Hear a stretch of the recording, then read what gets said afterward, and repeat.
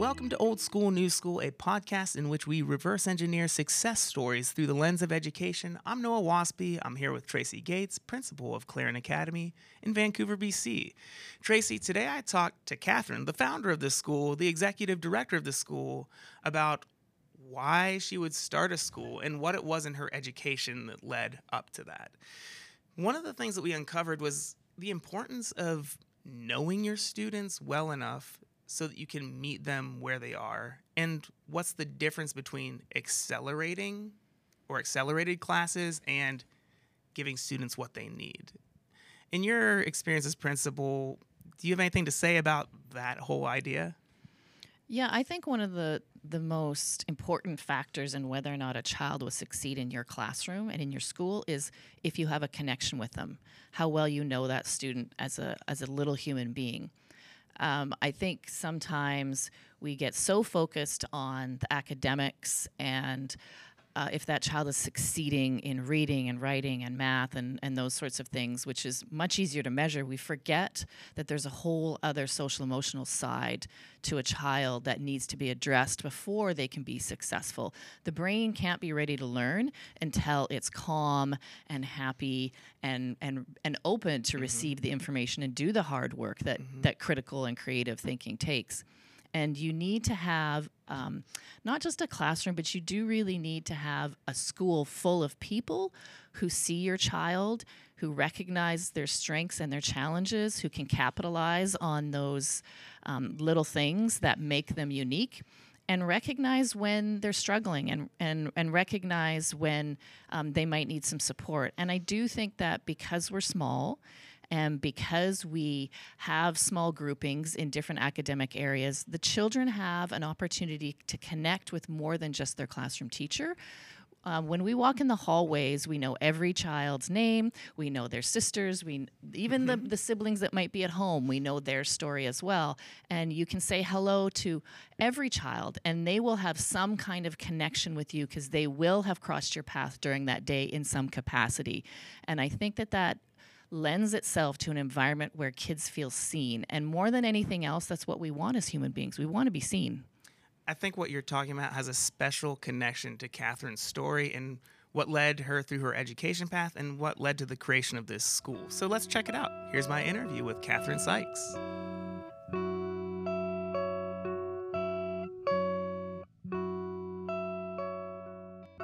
What was, like, I get that there are some things that you weren't seeing your kids getting in school, and that was definitely, I'm sure that was the biggest impetus, but was there anything in your own education that drove the decision? Like, what was it about, if you hadn't experienced school, you might not have known to look out for some of the things that Sam wasn't getting, is probably what I'm leading the witness toward. There's two ways I can get to an answer there. First of all, I was looking around at the world, and this was back in 2015, and already seeing that the skills that we had been trained for and valued were already being automated. And I was quite inspired by the writing of Yang Zhao, never send a human to do a machine's job. And I was really focused on that in terms of training our kids to do things that robots can already do better. And I remember around the time that we were thinking of starting the school, I heard a quote that's really stuck with me, really dug into my brain, that was, do not restrict your children to your own learning, for they were born in a different time. And I don't know what culture that's originally from. So if anybody knows, leave it in the comments. But that said, there was the aspect of, like, why are we training our kids to do things that were valuable during the Industrial Revolution? But there was also, for me, I feel like going through school and going through my education, a lot of what the theme that comes out for me is that nobody really stopped me and asked me why I was doing what I was doing and where I wanted to end up with it. School was extremely easy for me. I'm a very typical rewarded learner in terms of I read fast, I write well, grammar and spelling is extremely easy to me. I'm motivated by praise So, I was a model You're student. doing a good job so far, by the way. Thank you, Noah. Give me more. Also give me snacks. But anyhow, so for me, elementary school, high school were extremely easy. I'm not going to say they were easy socially because I didn't fit in fantastically in the little town I grew up in. But in terms of academics, I could always get lost in a book.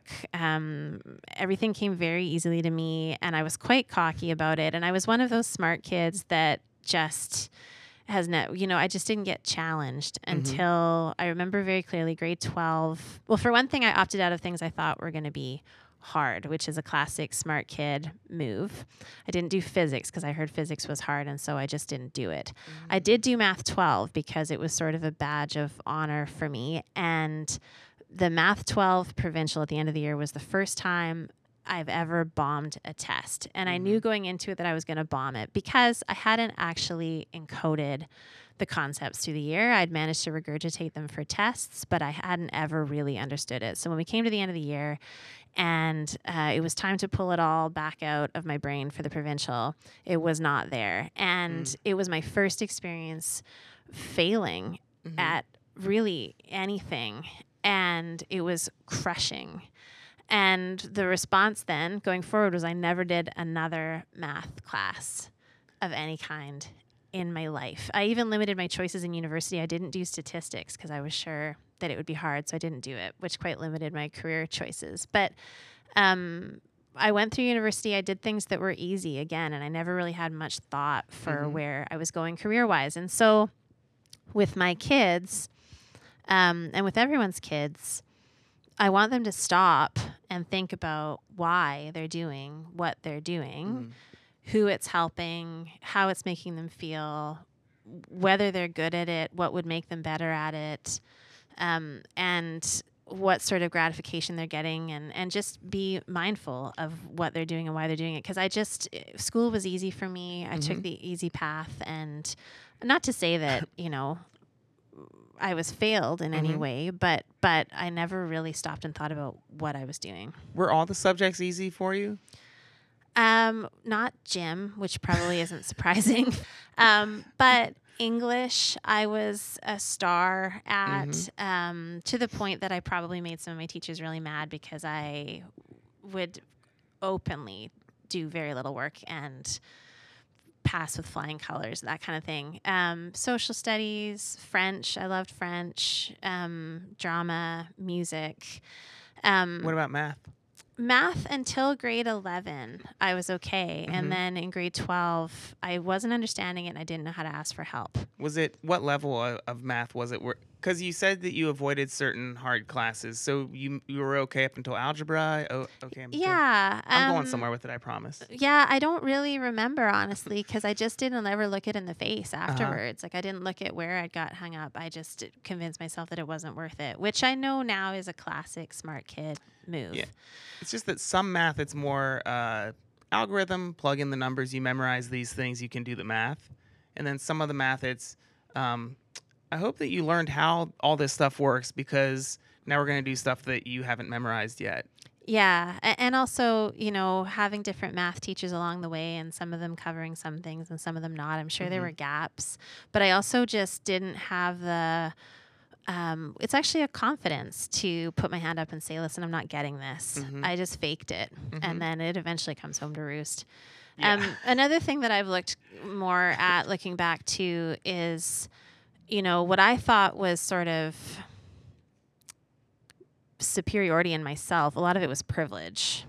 I'm a very lucky person in terms of the family I came from, the town I grew up in, the assets that I've had, and I definitely didn't look that in the face until I was older. I think one thing that happens, like there's another kind of privilege. There's parents who read to their kids privilege. Totally, yeah. Both of my parents went to university. Yeah, my mom's a teacher. Both my parents went to university. My older brother went to university. Yeah. It's definitely generational privilege there. Like in one of the books, I wish I could cite the source better than that, but in one of the books, a lot of kids being seeming like they are accelerated or quote unquote gifted. It's really that they had a vocabulary surplus going into kindergarten. could be like up to Totally, yeah. 40,000 words because Yeah. their parents read to them, with them, talked, had conversations. There's a vocabulary-rich environment, and then other kids don't have that. Yeah, absolutely. And Yeah. I know how loquacious your father is, and I know that your mom's a teacher, That's and a I good know word that your for Eric Sykes, yeah. environment was vocabulary rich. Yeah, I remember. Yeah. I just imagine that contributed to you being a strong student Mm-hmm. all the way up until that certain point where things fell apart or whatever. So I guess what I'm curious about, when it comes to, you've gone from being a person who avoids challenging work in school to being someone who has a sticker on their laptop that says we can do hard things. Yeah. Where does I that guess, transition happen? I Aside guess from the moment just- you saw the sticker.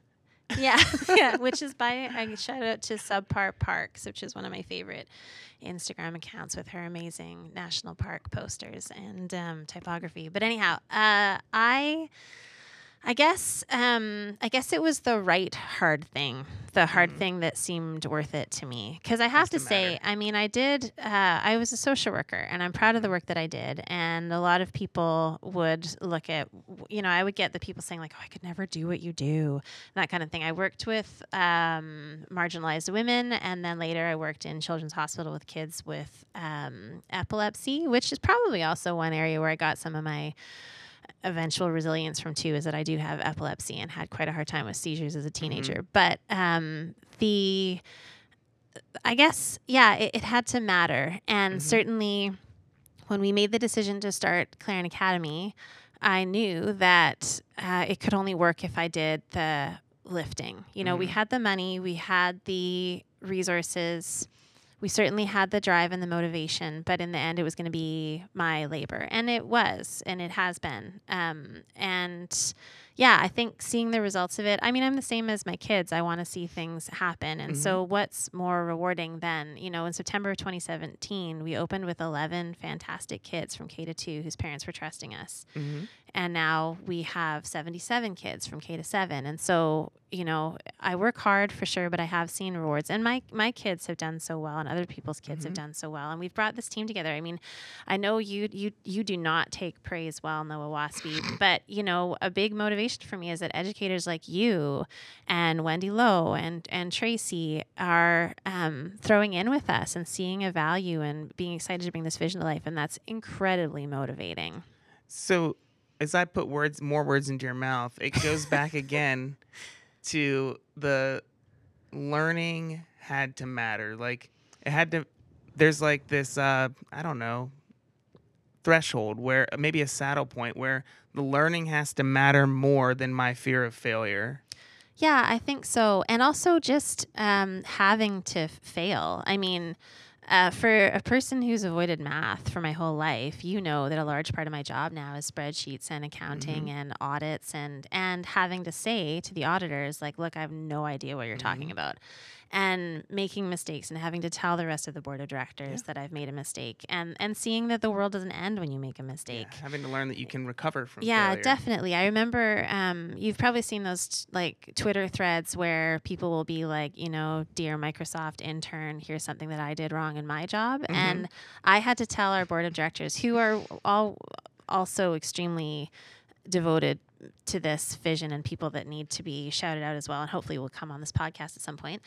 I had to tell them about a really big accounting payroll mistake I'd made, and I was so embarrassed. But I had to tell them, and I had to correct it. And literally, they went around the table. These are all very impressive people: entrepreneurs, lawyers, accountants, university employees, and they all had a story that was like that. And I came to the conclusion after that if you never make mistakes and you never make people mad, you will never do anything worth doing. All right, I want to talk about 3 teachers, 2 that you had, 1 that you didn't have. Let's start with the bad and then we'll move into the good. You don't have to name their name or anything, but can you think of like a really bad teaching experience that formed your view of school or informed your view of school? Well, I don't want to call anybody out. I would feel free to do a conglomeration if you need to. Well, let's see. I've told you about some of the teachers I had at the Catholic school in Kentucky in early primary who were questionable, but I won't go all the way back to that. I would say I had a teacher. You maybe should. Well, that was the one where I've told you this story, in grade 1 in Kentucky, when I didn't know what was standard, I had a teacher who would throw away kids' lunches if they were bad. And I was one of her favorites because I was so good. And it wasn't until years later when I told my mom, like after a few more years of school, and I was like, you know what? I've realized finally that was not right. And my mom tried to contact that school and tell them what had been happening. But that teacher had already moved on. And so that's definitely a core memory for me.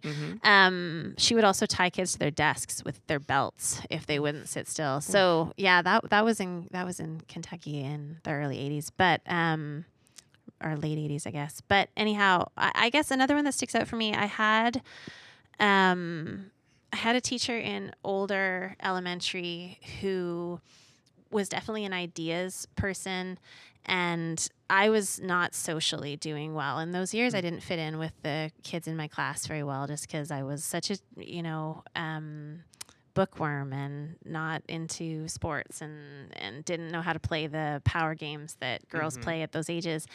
And that teacher really thought that it was just me not trying hard enough. And so that was pretty crushing for me at that point. That was more of a social. Look like? It looked like my mother, who's always been a fantastic advocate for me, let me opt out of some things that were going to be really socially challenging, like an overnight camping trip and stuff, where I was quite aware that I was going to be the kid that, got her glasses hidden and crap put in her sleeping bag and that kind of thing. And my mom put her foot down and said, this isn't part of the learning experience. She doesn't need to do this. Bless her. And that the teacher was quite upset and just thought that sort of she was babying me. And he just didn't see how urgent the situation was and how much I was hurting and how dangerous it was getting for me. So I guess just that. And then that was a case of a teacher who figured that their ideas were great and what they were offering was great, and not seeing the individual kid who wasn't being served, because kids don't all fit one mold, right? So yeah, I'd say that one. And then of course, university was just a fantastic wake-up call for me, because I mean, first year university was another place where I really, really struggled, because I went into UBC Arts, which again, I have no idea why I went to UBC Arts, except that it was a prestigious school. I should have gone to like a tiny liberal arts college somewhere. But anyhow, there I was in these massive lecture halls, and I just remember the massive shock to my system of like, nobody knew who I was. Nobody knew that I was a super smart kid who'd been the yearbook editor and straight A student. Nobody knew, nobody cared.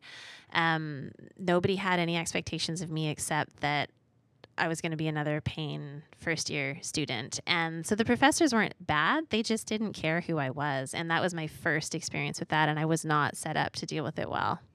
I think that going through your past experience, I think sheds a really important light on the difference between acceleration and meeting someone where they are. One, the professors, that was the university, that was an acceleration environment. I was only 17 when I started in first year and was not ready to be picking courses and picking a path. And I should have taken a year off. I should have gone and done something cool and then come back. Well, sure. But also, like, if the university was filled with, like, teachers that care about their students and meet them where they are, instead of it being focused on acceleration and earning this and that thing and this thing and that thing for magna cum laude and all that kind of jazz.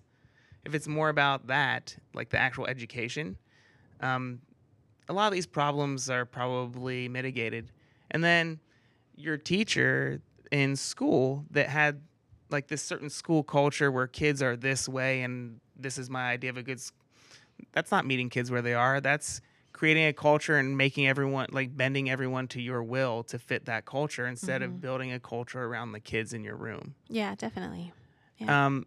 Like again and again throughout what you've described, it's meeting kids where they are versus acceleration, but also like building an inclusive culture around kindness, which is probably one of the biggest focuses here at this school. Yeah, aside definitely. from, in addition to creativity and the learning, the education part.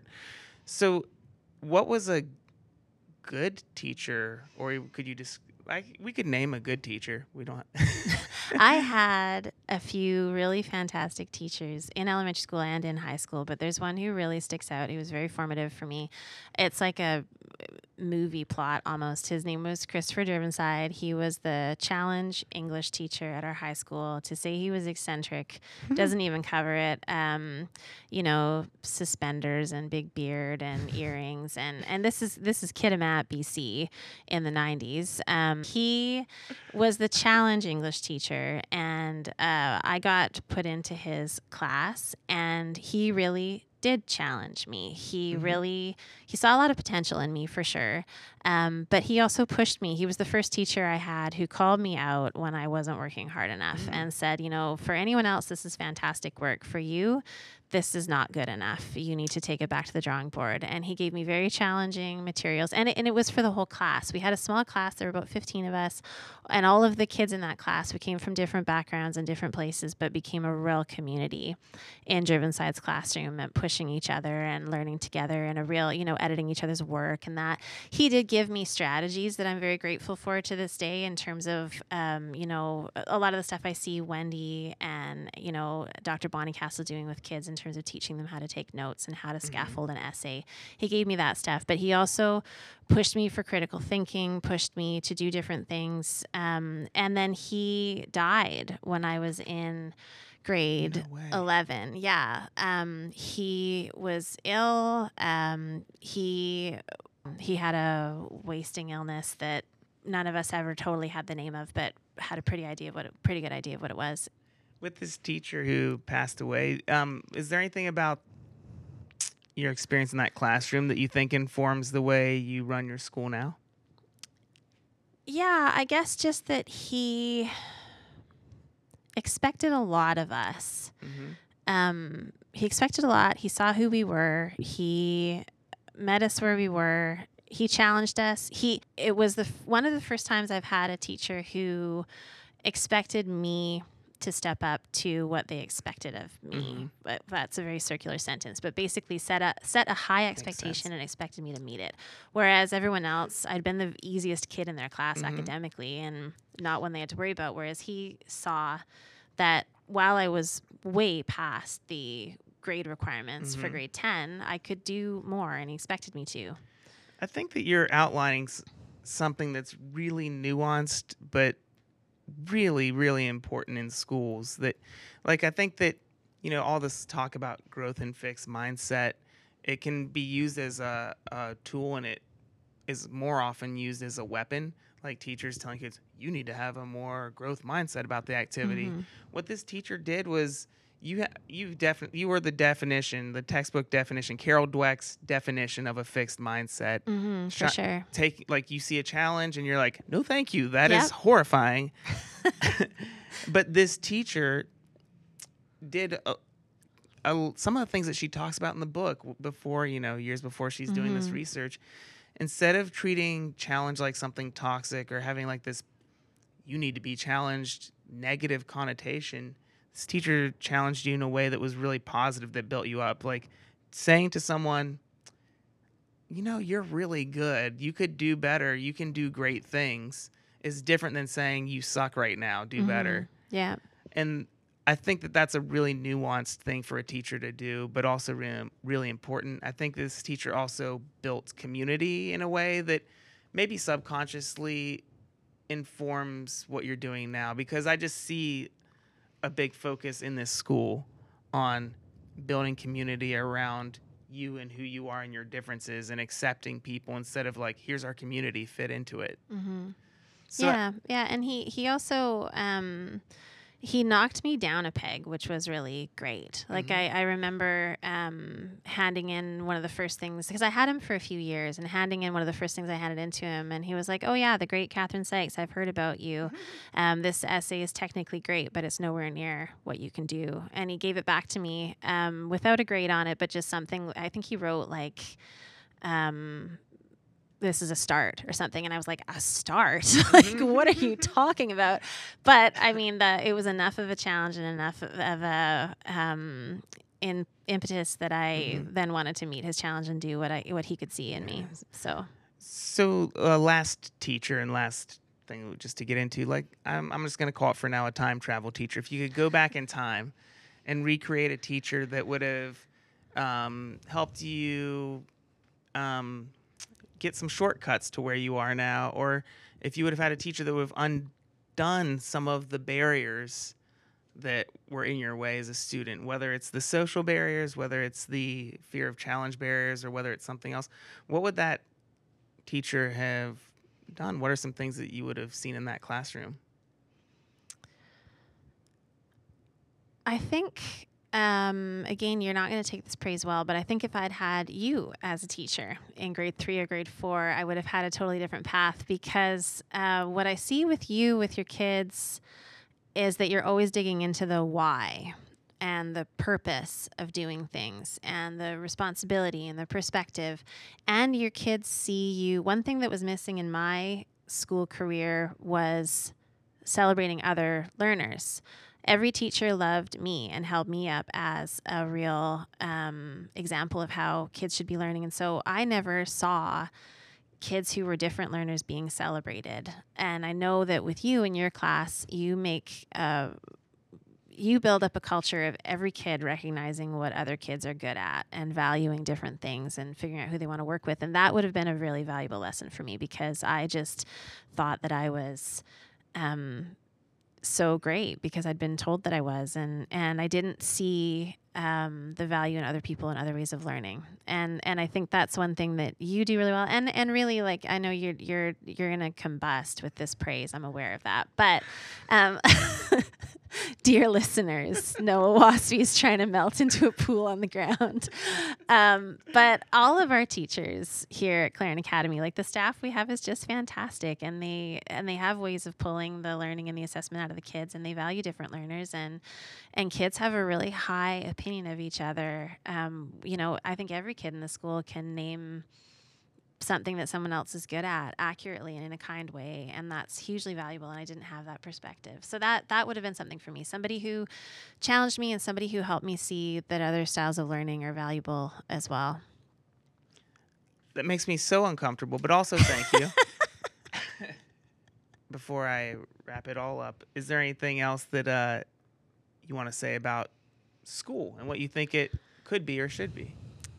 One thing that I'm really passionate about, especially with my kids, is giving them an idea of their responsibility in the world. I have 2 beautiful, healthy, smart, wonderful boys who I'm so proud of, but I'm also very aware that they're never going to lack for anything for real. They're very privileged children and will be very privileged adults, and I want to instill in them and their dad is with me on this, not a sense of guilt for what they have, but a sense of responsibility, because they're the kind of people, they're your textbook people that are going to have to share the power in order for the power to get more equal. And so I want my boys to grow up learning how to elevate other people, learning how to see perspective, see that the starting line is different for them than for other people, and be compelled to serve and to make a difference. That's a really huge priority for me, and I think my kids are wonderful, and I think they're a work in progress. But I think and I say that often to parents when they come to our Clarendon Academy, is, we have a really active, really aggressive focus on kindness and service and community and perspective and looking outside yourself, because these are very privileged kids who are being raised to be leaders in their community and to make a change. And so we want them to make the right kind of change and to see problems and solve them. And so that's, I guess, just to get back to something that I feel a real urgency for, is for kids like mine who are getting such a massive boost to do the right thing with it and to have perspective and to make things better. That's I guess what motivates me to do hard things, Noah, is that that they can have a better idea of the value of other people and how to elevate other voices and how to learn from people. Old School New School is brought to you by Clarendon Academy. Founded with a focus on the future, Clarendon Academy is devoted to education for a changing world. The music that you heard at the beginning of this episode is by me, Noah Waspy, and the incidental music you heard throughout is by Sam Clark. I want to give a big thanks to Tracy Gates for her thoughtful comments at the beginning of this episode and her insights, and I want to thank you for listening to Old School, New School.